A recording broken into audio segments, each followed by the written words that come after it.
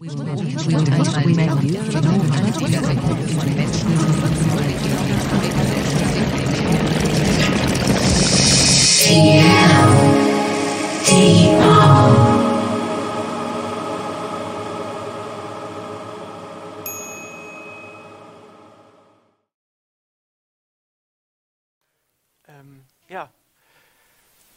hallo, schön, dass ihr alle da seid. Fängt das noch an mit der Präsentation oder muss ich was tun? Nee, ich kann nichts tun. Ich hätte gerne die Präsentation. Also nicht, dass sie jetzt toll und viel Text hätte. Lass es die machen, erzähl ich damit. Okay, genau, also Johann hat es gerade schon gesagt, das ist Eva Glade, Sozialwissenschaftlerin, und ich bin Mario Ganz. Wir sind beide an der TU Kaiserslautern als wissenschaftliche Mitarbeiter und Promovierende im DISC. Wir sind für Fernstudiengänge zuständig und betreuen jeweils einen davon und haben uns auch mal gedacht, aus Popkultur und unseren Erfahrungen auf der Arbeit können wir mal ein paar Aspekte zusammentragen, die wir unter anderem auch in diesem Blog auch hin und wieder verschriftlichen. Und ja, wir sind also in der wissenschaftlichen Weiterbildung und machen trotzdem hier was. Was wir uns erwarten, ist einfach nur so ein bisschen eine Reflexion. Ja? Das ist jetzt also keine Forschung, die wir machen, sondern wir haben einfach nur mal ein bisschen die Augen aufgemacht, hier und da auch mal was gelesen, was nicht bis ins letzte Komma durchdesignt war, und möchten ja uns hier ein bisschen den Austausch anregen, ein bisschen darüber nachzudenken, wie Bildung und Technologie so miteinander übereingeht. Was hat man sich mal so vorgestellt, was kommt aus der Popkultur und was ist vielleicht Realität, was könnte noch Realität werden. Also es geht um unsere Wahrnehmung, um eure Wahrnehmung, und der Ausgangspunkt für das Ganze war, wie man sich jetzt denken kann, vielleicht auch der Film bzw. das Buch Ready Player One von Ernest Cline. Und wer hat nochmal Regie geführt? Ich glaube, das kann man vernachlässigen. Genau, also im Grunde folgen wir auch noch der Struktur, dass wir immer von einer popkulturellen Inspiration dann dahin gehen, wo denn das in der Bildung irgendwie vorkommt. Und schauen wir mal, wie es weitergeht. Also wir fangen auch mit einem kleinen Video an. Das hat sich bewährt anscheinend. Ja.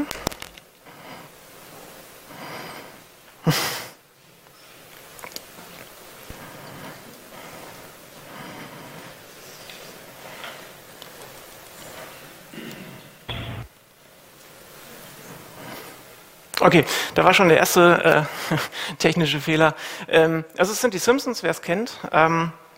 Und die Folge, oder in dieser Folge, die übrigens von 1995 ist, geht es ja, wie man sieht, also wie man unschwer erkennen kann, um Bildung. Der Text dazu ist, dass der Lehrer sagt, now turn to the next problem. If you have 3 Pepsis and drink one, how much more refreshed are you? Und dann ruft er jemanden auf, und zwar you, the redhead in the Chicago School System. Und dieser rothaarige Junge, der kurz unten an eingeblendet war, sagt dann einfach nur etwas fragend, Pepsi? Worin Troy McClure antwortet, partial credit. Im Deutschen sagt man so schön, teilweise richtig. Und hier steckt schon sehr, sehr viel drin, was Technologisierung und Bildung angeht. Und noch ein paar mehr Aspekte, vor allem ist es zum Beispiel die Privatisierung. Wir sehen hier also von Pepsi gesponserte Schule, die schon mal ganz klar macht, hier geht es um private Interessen. Wir sehen also mehr oder weniger digitale Technologie mit diesem riesigen Fernseher, also man wird über Video dazugeschaltet. Man sieht auch den Bedarf massenhafter Bildung. Ja, die Schüler sitzen in diesen gestapelten Reihen, was wir heute vielleicht, und jetzt vielleicht sollte ich da schon fast in Deckung gehen, in MOOCs sehen können. Wer es noch nicht kennt, also Massive Open Online Courses, war mal so ein Ding, weiß nicht, ob es noch existiert, aber erinnert auf jeden Fall daran. Man sieht aber auch, dass Bildung vernachlässigt wird, indem man sich die Ausstattung der Schule anguckt, die sehr, sehr heruntergekommen ist. Das heißt, es wird überhaupt gar nicht in Räumlichkeiten investiert und dergleichen. Was aber im Kontext der Technologie ganz interessant ist nämlich die Tatsache, dass es hier trotzdem noch synchron sein muss. Also die Schüler und Schülerinnen müssen auf jeden Fall vor Ort sitzen, zuhören und der Lehrer ist irgendwo anders. Und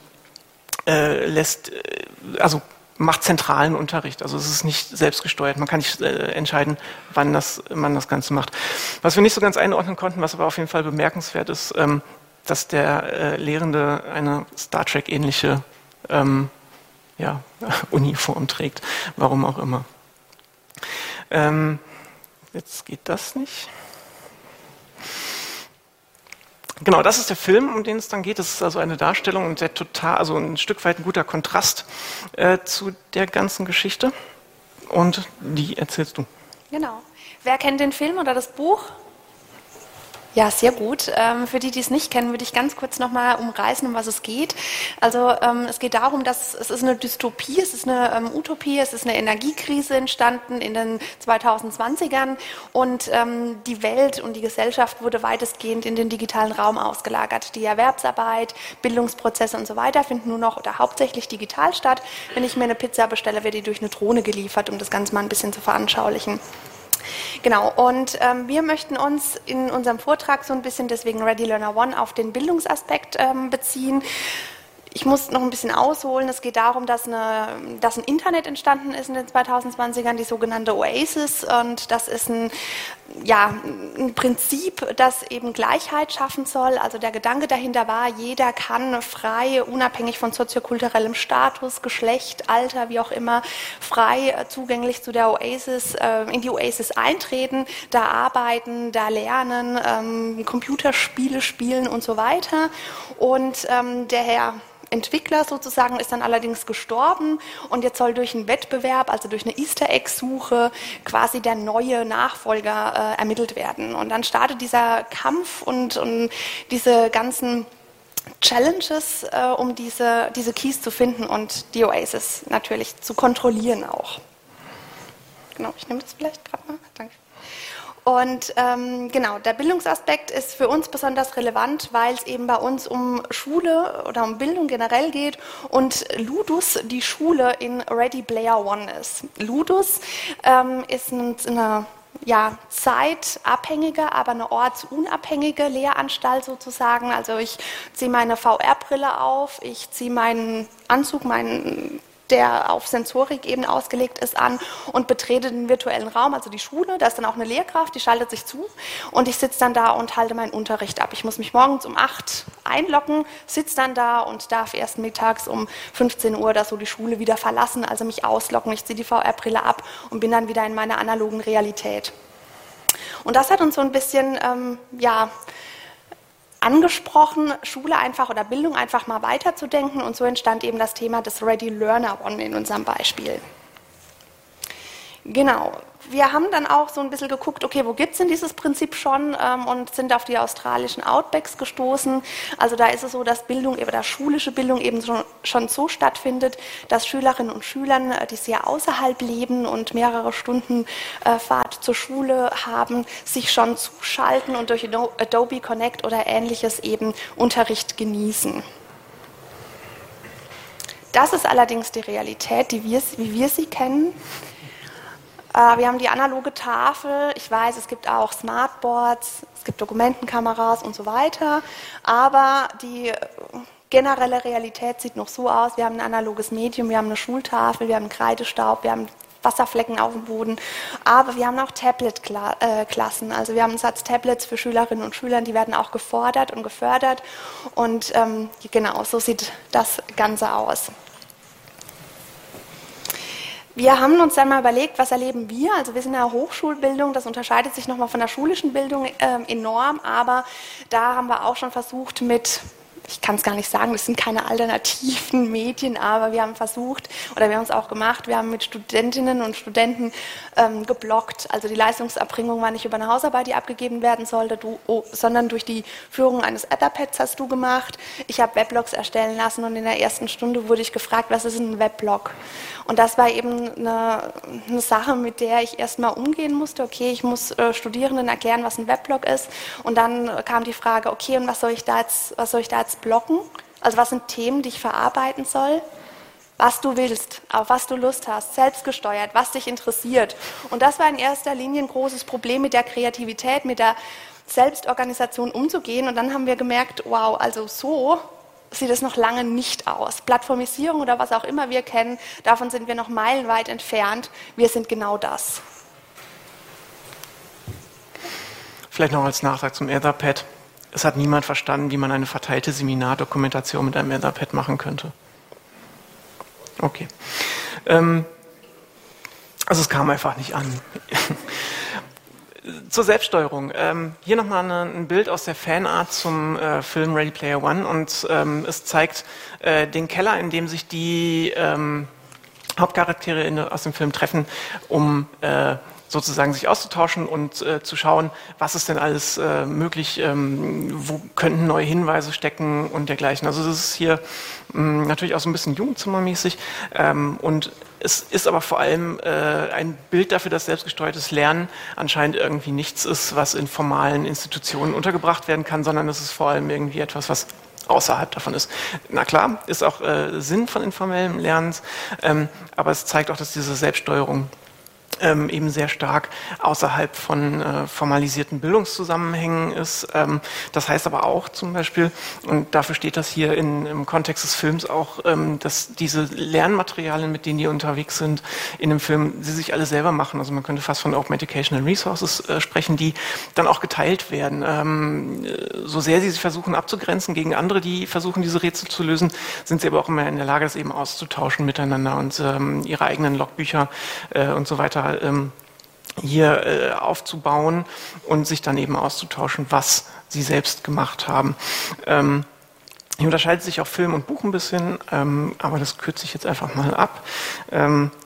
Was ist Realität? Also selbstgesteuerte Lernräume, gerade auch in einer Schule und Universität ist vielleicht noch ein bisschen was anderes, finden wir aber relativ wenig. Es wird versucht umzusetzen, aber es wird vor allem auch nochmal versucht umzusetzen mit proprietären Materialien und auch technische Ausstattung ist immer eine etwas fragliche Situation. Und ich würde sie im besten Falle als heterogen bezeichnen. Stichwort wäre wie funktioniert eigentlich hier so ein Smartboard, Lehrende, die in den Smartboard-Raum gehen, um sich mal ein Video vorher anzugucken und solche Geschichten. Diese technische Ausstattung könnte man dann auch nochmal weiterführen in Reproduktion von sozialen Ungleichheiten. Aber okay, das ging jetzt hier für heute zu weit.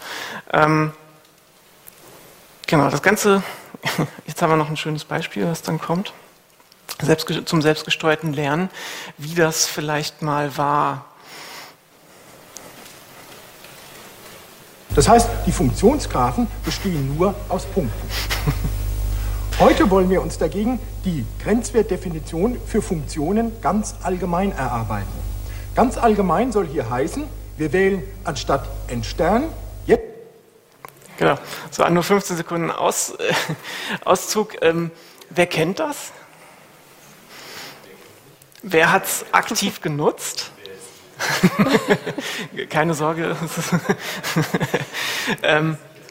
Genau, also das ist letztlich eine sehr frühe also aus meiner Sicht sehr frühe Form des selbstgesteuerten Lernens.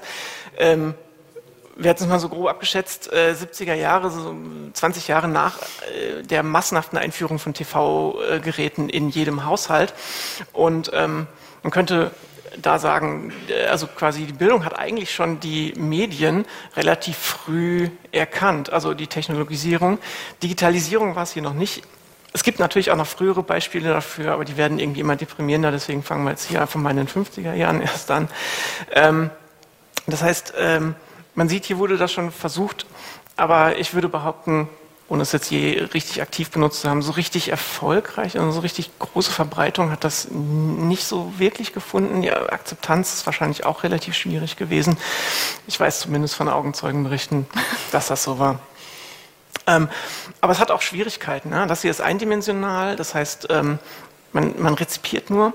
Es ist keine Interaktion in irgendeiner Form möglich. Das Einzige, und noch nicht mal ein zeitsouveräner Konsum. Also das heißt, es kam auch immer zu bestimmten Zeiten und man musste sich dann davor setzen, es sei denn, man hatte einen Videorekorder, was aber wahrscheinlich eher in der Spätzeit dieser ganzen Technik relevant wurde. Was ganz interessant ist, es wird jetzt wieder aufgelebt momentan. Es gibt ein neues Projekt Miller. Ich weiß nicht, ob das irgendwo bekannt ist schon mal. Auch bekannt als Bildungsnetflix. Und das bedeutet modulares, interaktives, lebensbegleitendes Lernen für alle und wäre nochmal ein neues, selbstgesteuertes Lernen. Und man kann nur hoffen, dass es vielleicht ein bisschen interessanter wird als bisher.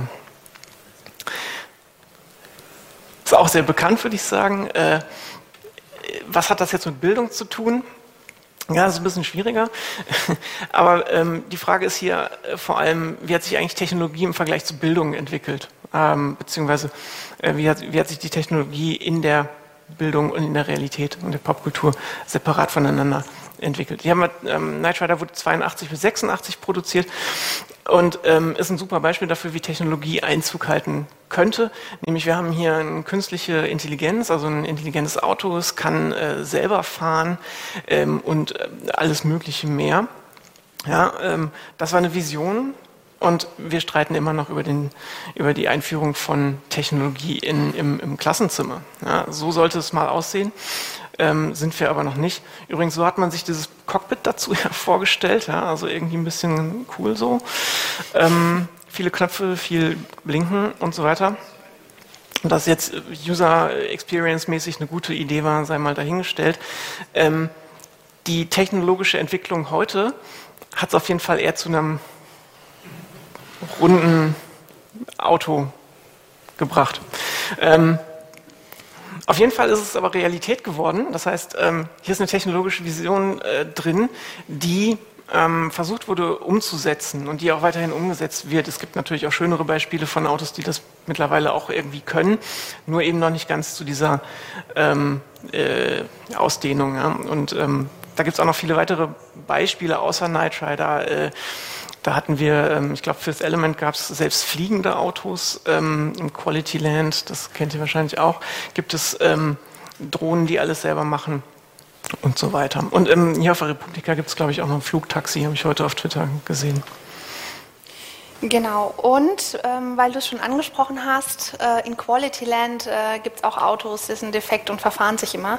Also autonome Fahren, was ziemlich kompliziert werden kann. Bevor ich anfange, wer hat Quality Land gelesen? Ja, Marc-Uwe Kling, wer das Känguru kennt, kennt Marc-Uwe Kling und der kennt vielleicht auch Quality Land.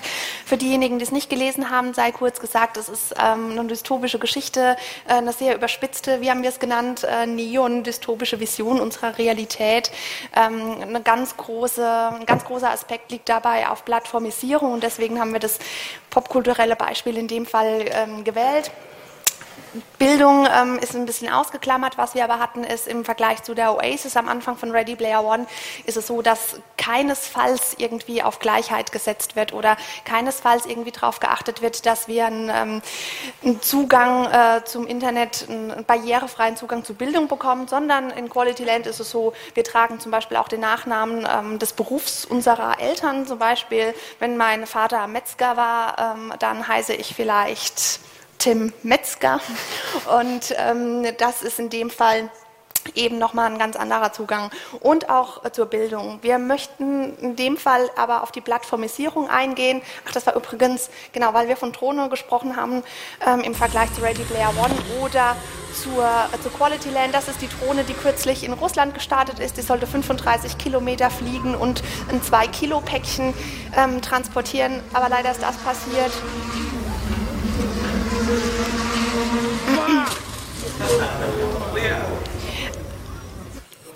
Also nicht nur die Bildung ist von der Popkultur noch weit entfernt, sondern auch teilweise die Technik. Und deswegen wollen wir noch kurz ansprechen, was es mit der Plattformisierung auf sich hat. Wir haben hier ein sehr bildliches Beispiel mitgebracht, weil wir selbst nicht so richtig wussten, wie wir Plattform darstellen. Es geht einfach darum, dass wir von The Shop, wer Qualityland gelesen hat, das ist das Äquivalent zu Amazon, die wissen, was du brauchst. Also wenn ich irgendwie ein Päckchen kriege, dann nehme ich das an, weil The Shop wird schon wissen, was ich brauche. Und die schicken mir ein Päckchen, dann gebe ich auch 5 Sterne. Wenn ich keine Lust habe, irgendwie einen Nutzerbrief zu kriegen, warum ich nur 4 von 5 Sternen zum Beispiel vergebe, habe ich hier das Problem in der Plattformisierung auch, dass es ein sehr starkes Rating-System gibt. Das habe ich zum Beispiel hier als Beispiel mitgebracht. Das ist jetzt nicht The Shop, sondern Amazon. Hier gibt es einen 35.000 € Whisky, der mit 5 Sternen nochmal bewertet wurde. Oder nicht so lecker, aber mit Cola geht's, nur 3 von 5 Sternen. Und das zeigt eben deutlich, das ist jetzt ein sehr klamaukisches Beispiel, aber das soll uns nochmal zeigen, wie viel wir eigentlich auf Ratingsysteme geben können. Also in China beispielsweise ist ein Social Rating System mittlerweile eingeführt und das ist ein ganz großes Thema. Also wer Black Mirror zum Beispiel nochmal in der Popkultur verankert kennt, weiß, dass wenn ich zum Beispiel nur 3 von 5 Sternen geratet bin, ich Probleme habe, ein Haus in einem guten Wohnviertel zu bekommen. Das wird in Qualityland sehr überspitzt dargestellt, aber man bekommt eben schon Eindrücke, wie es in der Realität aussieht. Genau.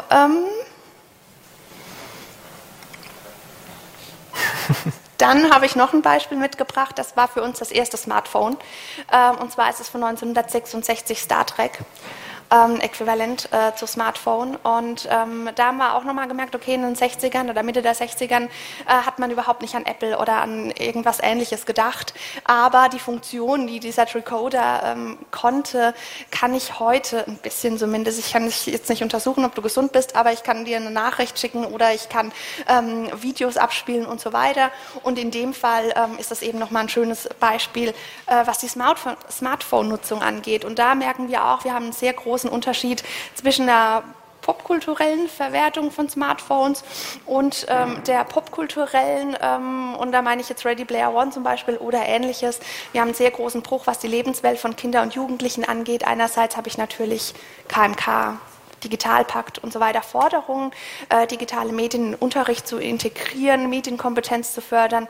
Aber auf der anderen Seite müssen wir uns, Frankreich zum Beispiel letztes Jahr, Parlamentsbeschluss, damit auseinandersetzen, dass ein Smartphone-Verbot im ganzen Land an Schulen integriert werden soll. Und das sind 2 Aspekte, die kann man nicht zusammenführen und die müssen bewältigt werden eben. Bring Your Own Device ist natürlich nochmal ein großer Aspekt, was Barrierefreiheit angeht, wenn es darum geht, eigene Geräte mit in den Bildungsbereich zu bringen, also Schülerinnen und Schülern, Tablets, Smartphones und Ähnliches oder die technische Ausstattung, die oft sehr mangelhaft eben an Schulen und Hochschulen auch ist, also betrifft uns auch. Genau. Dann haben wir uns überlegt, es gibt aber noch einen Geräteeinsatz, der momentan sehr gefördert wird. Wir hatten es schon am Anfang mit der Tafel, nämlich Tablet-Projekte, Tablet-Klassen. Und wer sich fragt, ob es Apple oder Samsung war, die zuerst ein Tablet erfunden haben, haben wir gedacht, nee, es war Kubrick. Und ich glaube, das hat auch Samsung in einem entsprechenden Gerichtsprozess mitgeteilt. 2001, Odyssee, Space Odyssey von 1968 war für uns das erste Bild eines Tablets, das wir gefunden haben. Und wer an der Hochschule arbeitet, weiß, dass das Essen da oft auch so aussieht. Und hier haben wir eben auch nochmal BBC, also auch eine Nachrichten- oder ein Informationsmedium, das hier genutzt wird. Und das ist nochmal so ein Beispiel, okay, das tun wir mittlerweile auch. Das Skype von 1968 auch, 2001 Space Odyssey, vergleichbar mit Adobe Connect. Also wir machen auch Online-Seminare, es gibt MOOCs, es gibt ähnliche Online-Angebote, die eben auch durch ein synchrones, virtuelles Face-to-Face Kommunikationssystem eben läuft. Und da haben wir das nochmal als Beispiel mitgebracht. Und das ist, glaube ich, auch bekannt. Hell 9000, also nicht die Hölle, sondern mit A geschrieben. Auch wieder aus Kubrick, also Kubrick hatte da eine ziemliche Vision. Und Hell ist für uns vor allem ein Symbol für die KI, also für die künstliche Intelligenz, die dann im Prinzip mit dem Menschen in Kontakt tritt. Da gibt es auch verschiedene nochmal und vor allem gibt es ja Vorbehalte gegenüber KI, was auch mal die machen könnte. Und auch da ist Hell wieder ein ziemlich gutes Beispiel, weil das ist ja insgesamt am Ende nicht so gut ausgegangen für die Odyssee. Und was ist eine Aufgabe von KIs heute und gerade auch im Bildungsbereich? Es könnte eine Reduktion von Komplexität sein. Das lasse ich jetzt mal, und das übrigens, also das war nur mal, wie ist KI heute eingebunden. Das ist übrigens ein 24-Stunden-Death-Metal-Generator, warum auch immer, aber er läuft seit März. Das ist ganz interessant, das ist nochmal eine KI-Umsetzung, also wie wird die heute eingesetzt. Das ist ein Bild von Edmond de Bellamy. Relativ teuer verkauft worden, irgendwie $500.000. Interessant ist aber hier vor allem auch nochmal, dass 2 KIs zum Einsatz kamen. Die eine hat es gemalt und die andere hat beurteilt, ob es auch von einem Menschen hätte sein können. Also ein umgekehrter Turing-Test im Prinzip, der hier angesetzt wurde. Die Frage ist aber jetzt, was kann eigentlich KI in der Bildung? Was hat das eigentlich miteinander zu tun? Und wir würden jetzt die These aufstellen, noch nicht viel. Aber es kommt. Es ist Thema des Wissenschaftsjahres 2019, künstliche Intelligenz, und es gibt auch eine Strategie der Bundesregierung zu künstlicher Intelligenz. Was könnte so eine Vision von künstlicher Intelligenz in der Bildung sein? Maßgeschneiderte Bildungsangebote wäre so eine Möglichkeit, aber auch das Risiko, ja, der eine Lerner kaufte, weiß nicht, Mathe 1, der andere Lerner kaufte auch, oder andere kauften auch Algebra 2. Ja, wer weiß es schon. Und dadurch vielleicht das Risiko einer Vielfalt, einer Diversität in der Bildung zu reduzieren, möglich. Was aber auch sein könnte, sind Lernpatenschaften in der KI, zum Beispiel mit Lehrbots, auf der Grundlage von Chatbots zum Beispiel. Und da gibt es tatsächlich auch ein Projekt vom BMBF, ist das auch, das heißt, sehr passend, als Akronym HART, heißt Humanoid Emotional Assistant Robots in Teaching. Hier geht es natürlich direkt mal um Roboter, und das Prinzip dieser Roboter oder die Prinzipien dieser Roboter sind 3. Es arbeitet mit Sensorik, das heißt, es kann verschiedenste Aspekte wahrnehmen in der Umwelt, zum Beispiel aber auch also Gesichtserkennung, darüber Mimik und Gestik. Und mit Emotionalität, also sprich Varianz in Stimme, vielleicht aber auch über die Wahrnehmung der Gesichter zum Beispiel, und eine Spracherkennung zur Interaktion. Und damit, und deswegen passt das Akronym auch so schön, adressiert eine KI das erste Mal auch ein wesentliches Element im menschlichen Lernen, nämlich auch Emotionen. Und da kommt die mit rein, die Emotion. Bisher ist das allerdings noch nicht so groß. Bisher gibt es höchstens Chatbots in der Verwaltung. Chatbots könnten aber im nächsten Schritt zum Beispiel eine Interaktion mit Lernumgebungen bieten, sodass da einfache Aufgaben vielleicht gemacht werden könnten, die freigeschaltet werden könnten, die dann aber auf irgendeiner Algorithmusbasis weiter progressiv freigeschaltet werden könnten und dergleichen. Das heißt, was könnte so ein Nutzen von KIs sein? Sollte für Menschen sein und es sollte die Reduzierung von Komplexität für den Menschen in dieser komplexen, durch die Digitalisierung geschaffenen Welt sein. Ich werde schon bedrohlich angeguckt, aber eine Folie noch ganz kurz. Was könnte also jetzt derzeit passieren? Naja, die Weiterbildung könnte sich darauf stürzen. Ja, da ist ja unser Bezug zu unserem Job. Also es wäre tatsächlich eine Möglichkeit, dass die Weiterbildung das aufgreift, was momentan in der Schule noch nicht gemacht werden kann und darf, teilweise durch diese Restriktionen, die es eben gibt, aber teilweise eben auch dadurch, dass die Menschen im Sinne des lebenslangen Lernens sich immer weiterbilden müssen und eben auch nicht aus dieser Generation der Digital Natives kommen und das vielleicht noch nicht alles mitgelernt haben, aber ihre Jobs aufgrund von Digitalisierung bedroht sind, wie auch immer, und sie weitergebildet werden müssen. Da könnte sich Weiterbildung und Bildung im Allgemeinen profilieren, das aufgreifen und eben das, was die Popkultur ersonnen hat, in irgendeiner Form in die Bildung mit reinbringen und gucken, wie kann der Mensch von KI, von Technik, von all diesen Dingen, die vorhanden sind, profitieren. Dann sind wir am Ende. Wer es lesen kann, ist auch klar im Vorteil. Vielen Dank. Und wer möchte, wir sind gleich noch unten in der, also eine Etage tiefer für Fragen, Anregungen und Diskussionen. Vielen Dank.